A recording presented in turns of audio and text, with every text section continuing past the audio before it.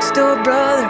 3 week can rouse a town by turning the whole place upside down. Many a wake will cause such a fuss, it finally wakes the rest of us. One man awakes with dawn in his eyes, surely then it multiplies.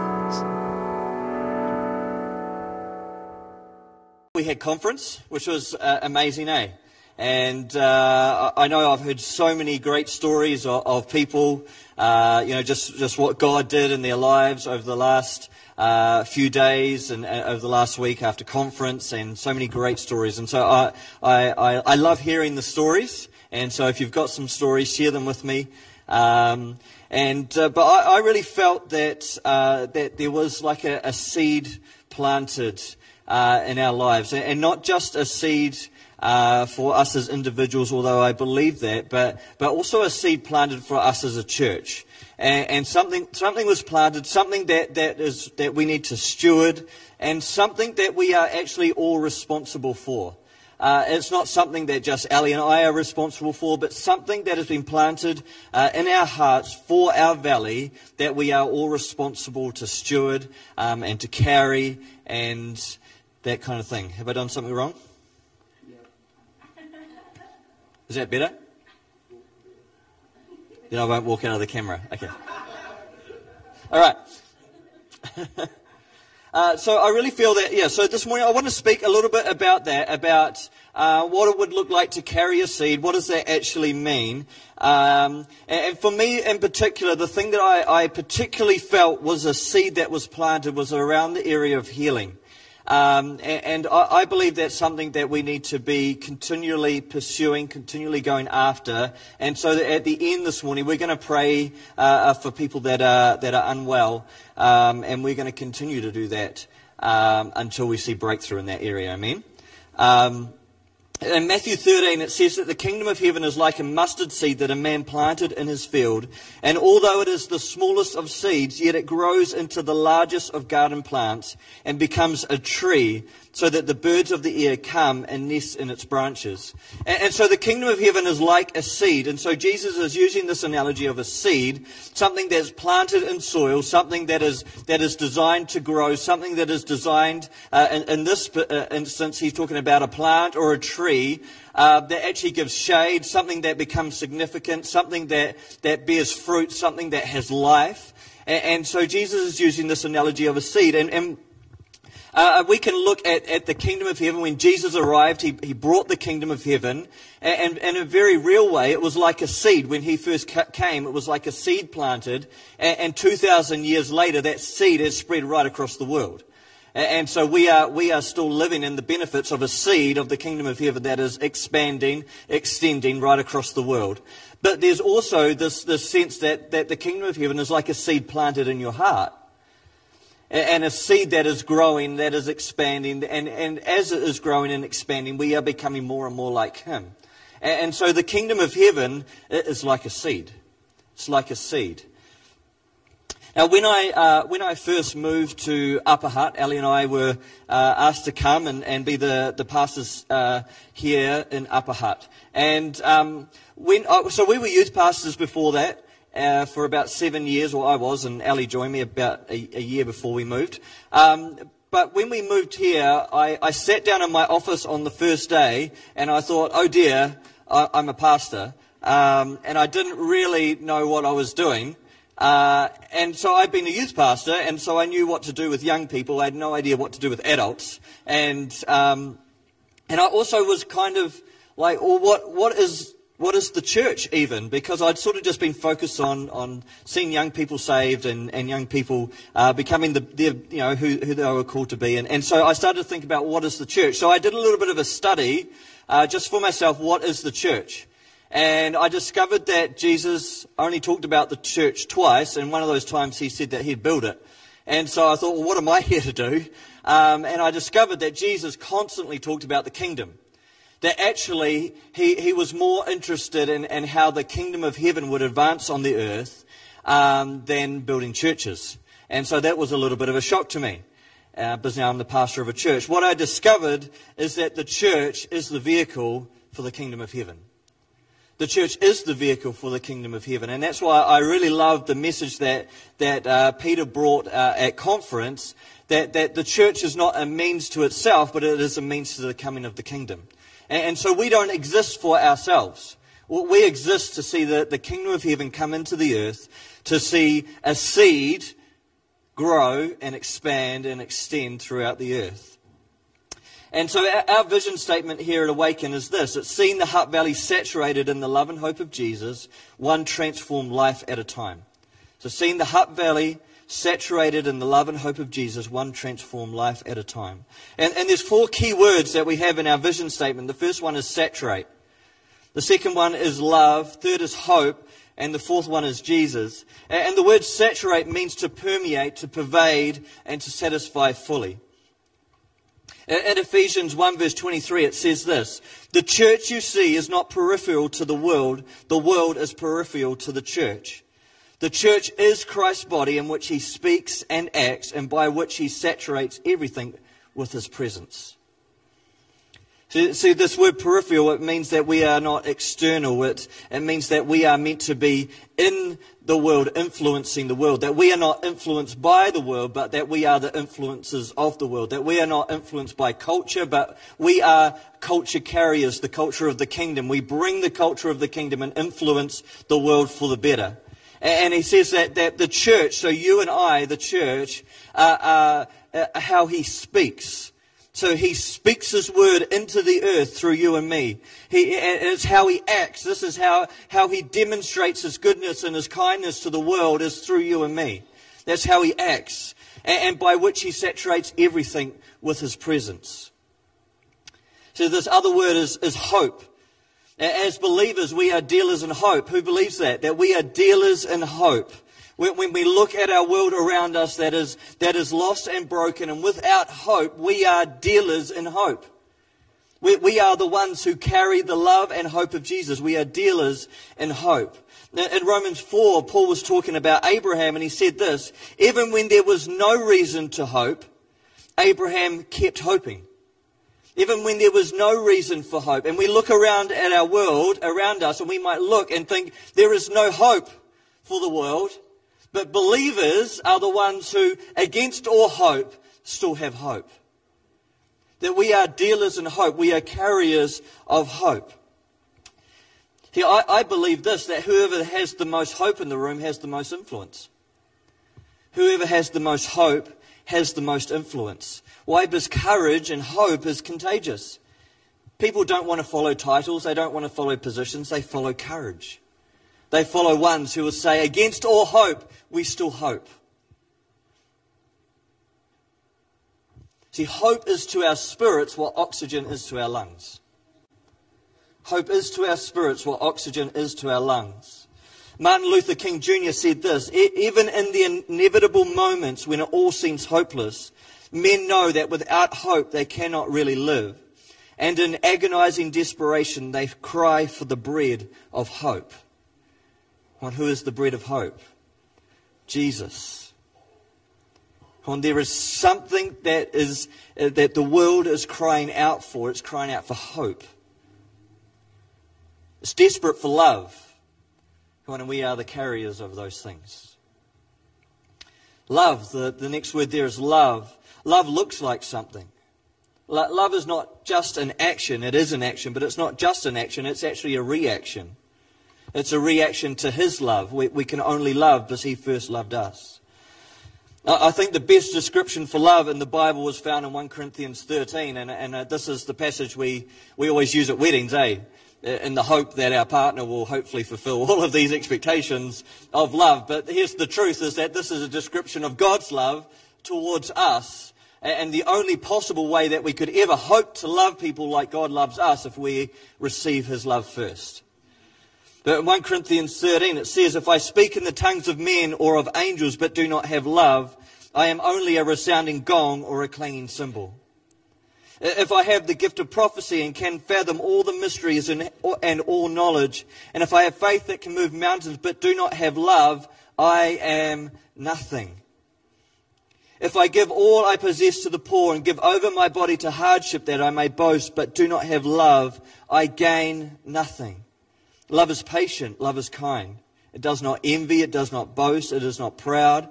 It does not dishonor others. It is not self-seeking. It is not easily angered. It keeps no record of wrongs. Love does not delight in evil, but rejoices with the truth. It always protects. It always trusts. It always hopes, and it always perseveres. Love never fails. And this is a description about the love that God has for you. This is not a description about hopefully your spouse will fulfill this. This is a description about how God loves you. See, without love, Paul was saying our work is worthless. Without love, we are just a clinging symbol.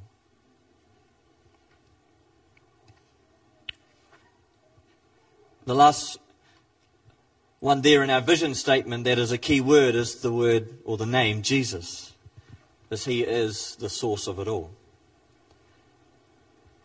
See, that kingdom seed that's on the inside of you and on the inside of me is the redemptive life of Jesus. We receive love, we become love, we release love.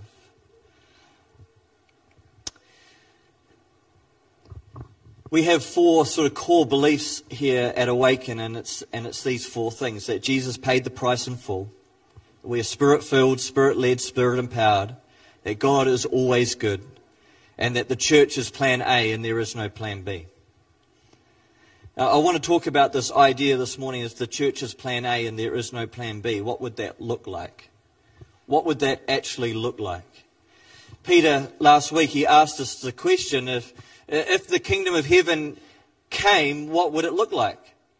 If the kingdom of heaven came, what would it look like? And he gave us this description of the kingdom, and what God is doing in the kingdom is that He is restoring all things back to their original identity and purpose. So what would it look like if the kingdom of heaven came? Things would start to be restored back to their original identity and purpose. And there's been a seed planted in you. A seed that is restoring you back to your original identity and purpose. And when we think about that question, what would we do? What would it look like if the kingdom of heaven come? We've also then got to realize that the kingdom of heaven has come. Jesus brought the kingdom of heaven. I think the primary problem is that we're looking for it in all these different places, and we forget to look in the last place that we ever, like the kingdom of heaven is in us. It's the last place we ever looked. And it's a seed. It's a seed. There's a seed that's been planted in you. The kingdom of heaven is in you. See, the kingdom is always an inside-out perspective. It's God wanting to do something in your life so that you will saturate out, so that your life would pervade, so that your life would permeate something of the kingdom of heaven. He's planted a seed in you, and He's wanting to do something in you first. It's always an inside-out perspective. What does God want to do in the world? Well, He wants to do it through the church. So first He must do it in the church. Otherwise, if we have not become love, if we're not walking in love with one another, we can go out and do some good works, but Paul says it's just like a clinging cymbal. Why would we do good works? So that we can tick some boxes? No, God wants to do something in us so that He can work through us. See, the kingdom is always an inside-out perspective. It's opposite to the way we think. It's opposite to the way that we think. It's like the Hudson Hornet, isn't it? In the movie Cars, you've got to turn left to go right. It's when Lightning McQueen goes, well, this just seems stupid. This is opposite world. Yep. Welcome to the kingdom of heaven. It's opposite world. See, as sons and daughters of God, we have been adopted into His family. We've been adopted into His family. And that means 4 things take place in our lives when we're adopted into the family of God. It means that we have a new family, we have a new home, we have a new name, and we have new responsibilities. And these 4 things actually answer the cry of every human heart. Because the cry of every human heart is this: do I belong? Am I safe and secure? What authority do I have, and am I significant? Now, I want to talk about this idea of being significant briefly,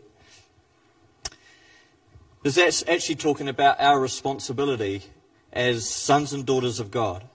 That we actually have new responsibilities. I am no longer responsible for being successful. I'm actually responsible for being significant. See, we've been pulled out of the kingdom of darkness, which is about me, which is about self, which is about success. And we've been pulled into the kingdom of light, which is not about self, but about others, which is about being significant. See, the difference between success and significance is that success is when I want to add value to myself. Significance is when I want to add value to others. So am I significant? See, we are now partners. We have new responsibilities. We are now partners in His business. We are now about the Father's will. We are now ambassadors of the redeeming rule and reign of the King Jesus. We are partnering with what God is up to in the earth. So what's God up to? What's He up to? He's restoring all things back to their original identity and purpose. And He's starting with you.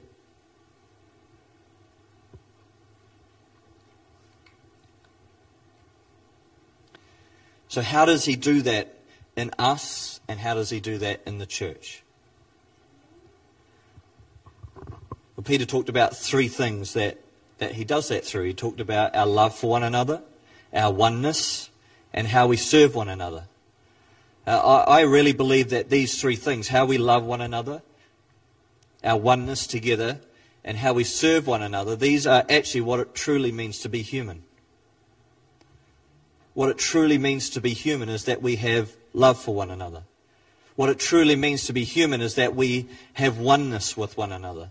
What it truly means to be human is that we live not for ourselves but for others. This is what it truly means to be human. This is the life that Jesus demonstrated for us. See, listen to this. This is really important. When you look through the story of the Bible, you will see that Israel was a prototype of what it looked like to live under the rule and reign of a good God. The whole role of Israel was that God would bless them so that they would bless others, and invite everyone to come and be a part of what God is doing in the earth through Israel. That's the purpose and point of Israel. Israel was chosen for that purpose. Just like the church is chosen for that purpose. See, we have been chosen, the church has been chosen, not so that we will get to heaven one day when we die, but so that we would show what it looks like in the earth to live as people who live under the redeeming rule and reign of Jesus.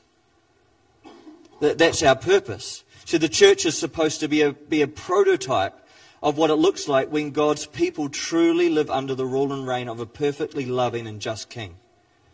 What it means to be fully human again. See, Jesus was the firstborn among many brethren. He came and He demonstrated what it looked like to be fully human. To love God perfectly and to love people.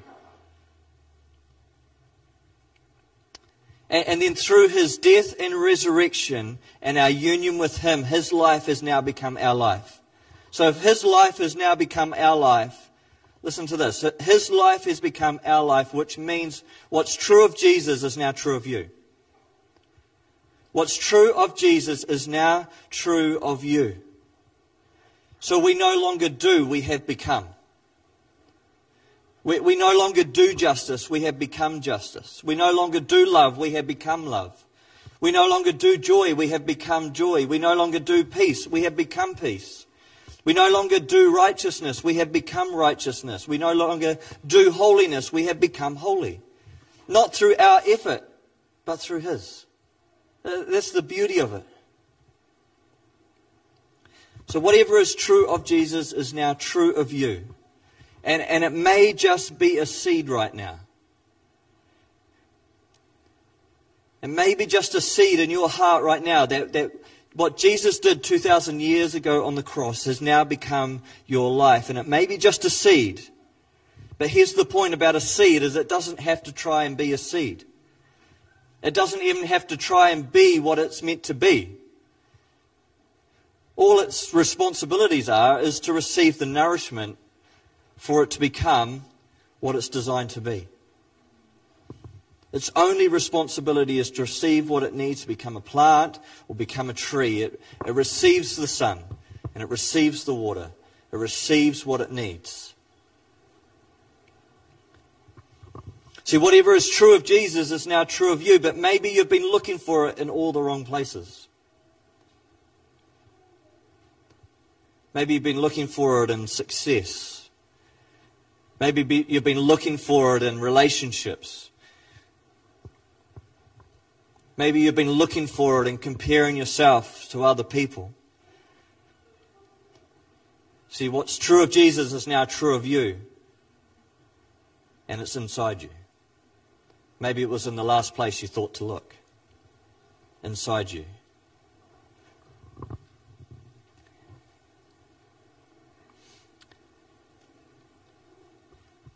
I think a Christian trying to do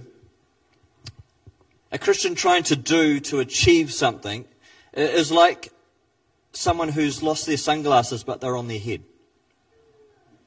Do you know what I mean? Like we can walk around looking for success and looking for significance and looking for approval and looking for acceptance. But we're looking in all the wrong places, and God's looking at us going, it's in you. It's in you. And we're walking around like with sunglasses on our head trying to look for our sunglasses. But it's in you. The kingdom of heaven is in you. Listen, someone needs to catch this today. You cannot do what has already been done. Your only responsibility is to receive and become.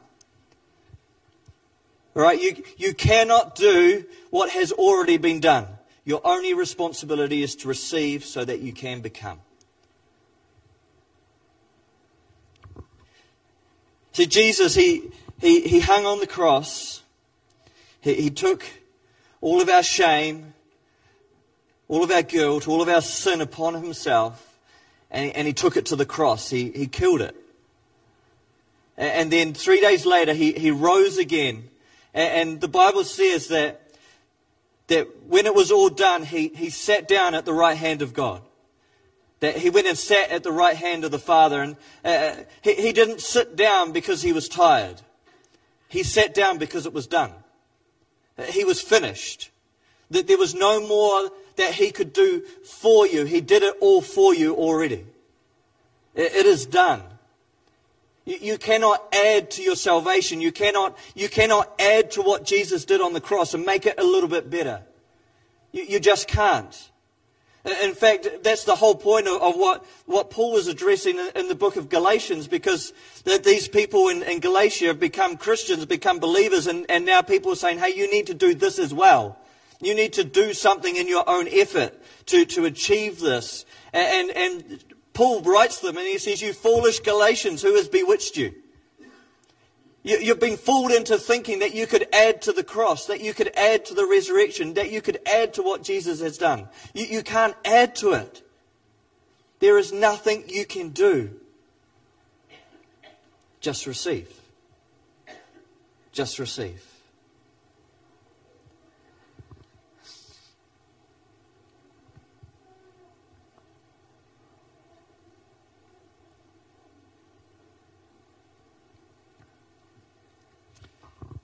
So when we're looking in all the different places to try and find what has already taken place on the inside of us, that's when we start to eat from the wrong tree. We start to eat from the tree of judgment rather than the tree of life. And I love that thought that Peter gave us, that judgment scatters but love gathers. Judgment scatters but love gathers. When he said that, I started to think about one of C.S. Lewis's books called The Great Divorce. And in The Great Divorce C.S. Lewis is this brilliant writer, and he had a great way of using stories to give descriptions to things, and he was trying to give us some images and some descriptions about what hell is like, what it would be like to, what is the end point of living in a life of judgment against one another. And his whole point is this, is that it seems that the devil's plan is that we would continually dehumanize one another to the point that we no longer either see other people as human, as people of value and people of worth, and potentially even see ourselves in that way. And he describes it like this. He says, on the one hand, hell is depicted as the endless great town with millions and millions of houses, where everybody is constantly moving further and further away from each other because they can't stand each other. They are nasty people, they don't like each other, and they're consumed with self. And when Peter said that quote, that judgment scatters but love gathers, I started to think about that and think about that even in the world right now, that we are seeing people getting more and more spread out. It seems like we're scattering away from each other rather than gathering. And I think this is the beauty of the church, is that we have this opportunity to show the world what it looks like to love one another in such a way that we actually want to be together, that we actually want to gather together, that we actually don't want to scatter, that we don't actually want to push one another away, but we actually want to draw one another in. But it's actually judgment, it's actually eating from the tree of judgment that actually causes us to scatter. We even scatter ourselves when we judge ourselves, but there's something about love that attracts, that brings people together.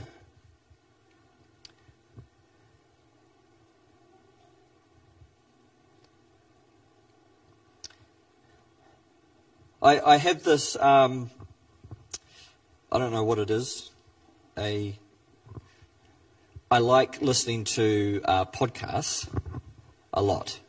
But I like listening to really different podcasts, and sometimes Ellie, but our podcast thing, we share the same iTunes, and so my podcasts come up on hers, and she's like, why are you listening to this? But anyway, so I like listening to some of the true crime podcasts. Anyone else listen to some of that stuff? Yep. Few people. Good. I'm not the only one in the room. But I'm fascinated by human nature and how people could go to the lengths that they can to dehumanize someone and to treat people with so much little worth that they actually feel they can take a life. And I was listening to one recently, and it was about a cult, and this is pretty full on, but I just wanted to share this with you because it makes sense in the context. But it was a satanic cult that participated in human sacrifice, and it was pretty gruesome and pretty horrible. I wouldn't recommend anyone listen to it unless you've got not for the faint of heart. But one of these men that were involved in this horrific stuff, he was heard saying this after doing something pretty horrific. He was heard saying this, I have no soul. I am no longer human. And when I heard that, I could just see that this is the ultimate plan of the enemy, is that we could get humanity to the point where we no longer see ourselves as human, no longer see ourselves as divine image bearers of God. And unfortunately, there are people in the world who are at that extreme, that they literally no longer see themselves as human. And if they no longer see themselves as human, then you can bet your bottom dollar they no longer see others as human. And they see that they have the right to take a life, to treat people with less than what they're worth. But church, this is our opportunity to shine. This is our opportunity to live opposite to that. To be people that will bring the kingdom of heaven into the world, that we would love people that no one else wants to love, that we would treat people with worth and with honor and with value in such a way that people would look at us and go, man, we don't really know, we're a bit skeptical about what you believe, but we are envious of the way you love. Come on, there's something about that is tangible, and that is the kingdom of heaven at work. I'm convinced that we won't convince people in the kingdom of heaven. We will love people into the kingdom of heaven. The church is plan A and there is no plan B. Church is plan A, there is no plan B. See, it starts inside the church. And when we live from love and from oneness and serving one another, we will start to demonstrate the kingdom of heaven.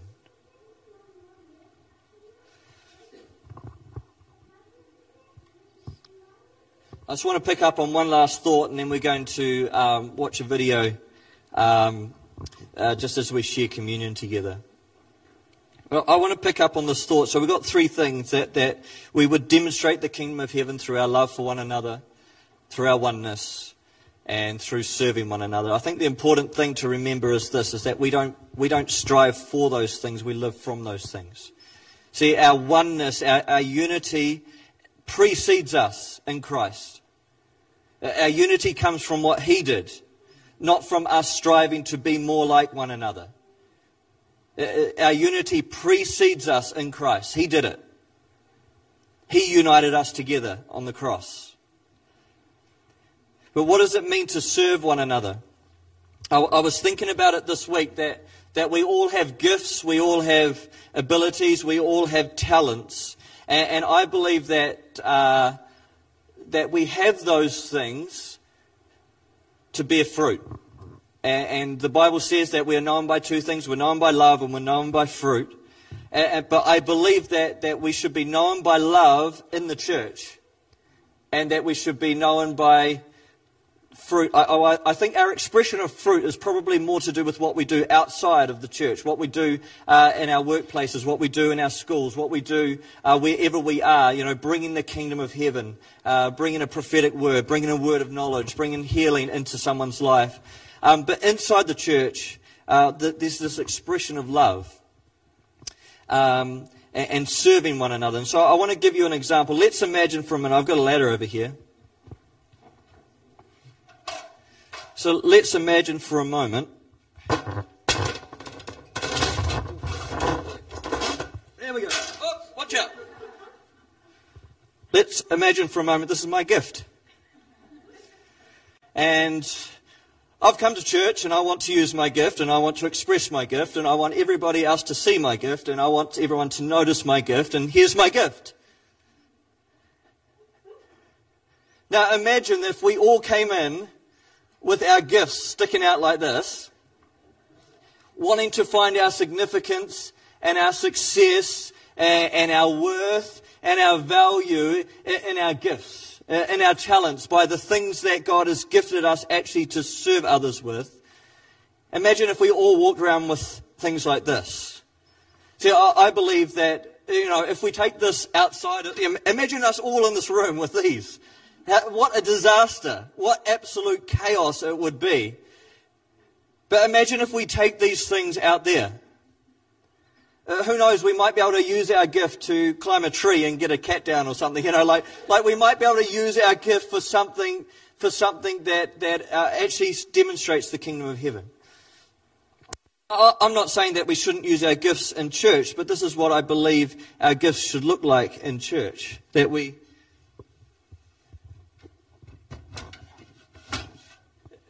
actually lay our gifts down, and that they're actually used to serve one another and to love one another and to honour one another, not for our significance, not for our worth, not for our value. I was listening to a pastor from a church up in Auckland. He was talking about a businessman that he has in his church, a very, very successful businessman, a very well-known person in the community. And he's someone that could probably walk in and everyone would notice what's on him. Do you know what I mean? Like, everyone would know him. He's a successful person, someone who, you know, like, if he was carrying a ladder, it would, like, stretch the whole room kind of thing, you know, like. But he was talking about this guy and saying he's the most humble person. And for him, he comes in and he lays his gift down. He doesn't want to be known as the successful businessman that everyone knows. No, he serves in the car park. He lays his gift down and says, no, I'm just here to love. I'm just here to serve my family. I wonder what it would look like if we could think that way, if we could live that way, that we wouldn't be trying to find our success and our significance in the church, but maybe just laying our gifts down for one another. I think the Father demonstrated that. You know, who knows that our significance is not found in what we do, but our significance is found in who we reveal. Our significance is found in who we reveal. And I wonder if we could look at how the Father did it. Maybe we could reveal him a little bit differently. See, the Father, he took the greatest gift, his Son, and he laid him at our feet. In the most humblest way. I mean, think about it. Of all the ways that God could have turned up in the world, he came as a baby. And he hung on a cross. I mean, he could have come in with fanfare and, you know, like, this is God. This is the creator of all things. But no, he chose to humble himself and just lay at our feet. And now, as sons and daughters of him, our responsibility is to reveal him. And we should do it the way that he did. Whoops, guitar. Whole time I've been thinking, don't stand on the guitar, don't stand on the guitar. Yeah, I mean, I don't believe that we can ever learn to carry our gifts well until we are willing to lay them down in service for one another. I think when we've learned to lay down our gifts in service for one another, we will carry them well out there. We'll carry them with humility. We'll carry them with grace. We'll carry them with love. And they'll bear much fruit. The kingdom of heaven is like a seed. There's been a seed planted in each of you. Steward it well. Let the Spirit of God reign on it. Let the sun shine on it. Let's carry our gifts well. We're going to just take a moment now to just watch a video. I just wanted to watch one of the Bible Project videos on the kingdom of God. And I just want us to reflect. Just watch the video. The helpers are just going to pass out communion now before we watch it. And just take a moment to just reflect and think about Jesus. You know, we take communion to remember him, to remember what he did, that he would so humbly come and give his life for us. And so let's watch this, and then we'll close. There's this beautiful poem. It's in the book of Isaiah. The city of Jerusalem has just been destroyed by Babylon, a great kingdom in the north. And all of these Jewish people, they've been sent away into exile, but a few remained in the city. And there left wondering, what just happened? Has our God abandoned us? Right, because Jerusalem was supposed to be the city where God would reign over the world to bring peace and blessing to everyone. Now, Isaiah had been saying that Jerusalem's destruction was a mess of Israel's own making. They had turned away from their God, become corrupt, and so their city and their temple were destroyed. Yeah, everything seems lost. But the poem goes on. There's a watchman on the city walls. And far out on the hills we see a messenger, and he's running towards the city. He's running and he's shouting, "Good news!" And Isaiah says, "How beautiful on the mountains are the feet of those who bring good news." Beautiful feet? Yes, the feet are beautiful because they're carrying a beautiful message. What's the message? That despite Jerusalem's destruction, Israel's God still reigns as king, and that God himself is going to one day return to this city, take up his throne, and bring peace. And the watchmen sing for joy because of the good news that their God still reigns. Now in the New Testament, we find this same phrase, the good news. It's the Greek word euangelion, and it's also sometimes translated with the word gospel. And so when Christians say, "Do you believe the gospel?" they mean, do you believe the news? But not just any news. In the Bible, this phrase is always about the announcement of the reign of a new king. And in the New Testament, the Gospels use this phrase to summarize all of Jesus' teachings. They say that he went about proclaiming the good news of God's kingdom. So Jesus saw himself as the messenger, bringing the news that God reigns. Yes, but the way that he described God's reign, it surprised everybody. I mean, think, a powerful, successful kingdom that needs to be strong, able to impose its will, able to defeat its enemies. But Jesus said the greatest person in God's kingdom was the weakest, the one who loves and who serves the poor. And he said that you live under God's reign when you respond to evil by loving your enemies and forgiving them and seeking peace. This is an upside-down kingdom. Now, Jesus also said that this kingdom was arriving with him. Yeah, so for example, there's this really interesting story where there's a high-ranking Roman officer, and he comes to Jesus begging him to heal his servant. And he even calls Jesus his Lord, acknowledging that Jesus is his authority. Jesus praises this man for recognizing what no one else yet had, that not only was Jesus announcing God's kingdom, he was the king. And so the word gets out that this Jewish man from Galilee is talking and acting like he's the king of Israel. He's appointing 12 disciples, which are an image of Israel's 12 tribes. He's healing people, forgiving people their sins. And all of this so threatened Israel's leaders that they finally decide to have him killed. And Jesus let them. Yeah, which is a weird thing to do if you're trying to become king. That's right. But for Jesus, this is what had to happen. Jesus saw the sin and the devastation of his people Israel as just one small part of the entire human condition.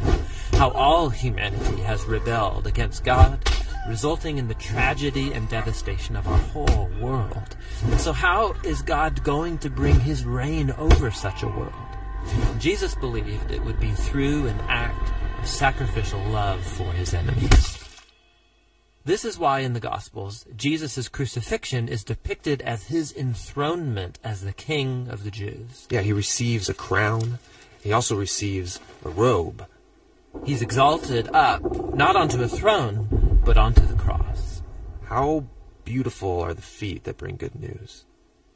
And the good news now is that Jesus has defeated death, and that he reigns as king, that he's dealt with our sin and corruption himself, and that he's conquered it with his life and with his love. And then Jesus sends his followers to go out and keep announcing this good news of the upside-down kingdom. And to invite everyone to give their allegiance to him, the king who defeated death with his love.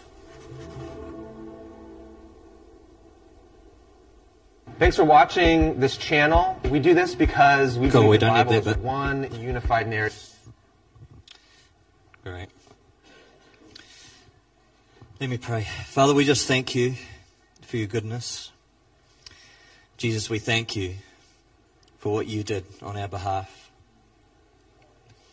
We thank you that your kingdom is here. We thank you that even though it may just be a seed and Father, we just choose to steward that seed well. Father, we thank you for what you are doing in this church. We thank you for what you're doing in our hearts. We thank you for the plans and the purpose that you have for us in the Hutt Valley. We thank you that you have called us to be carriers of hope, to be demonstrators of love, to saturate our valley in your presence and in your goodness. We just thank you, Lord. Amen.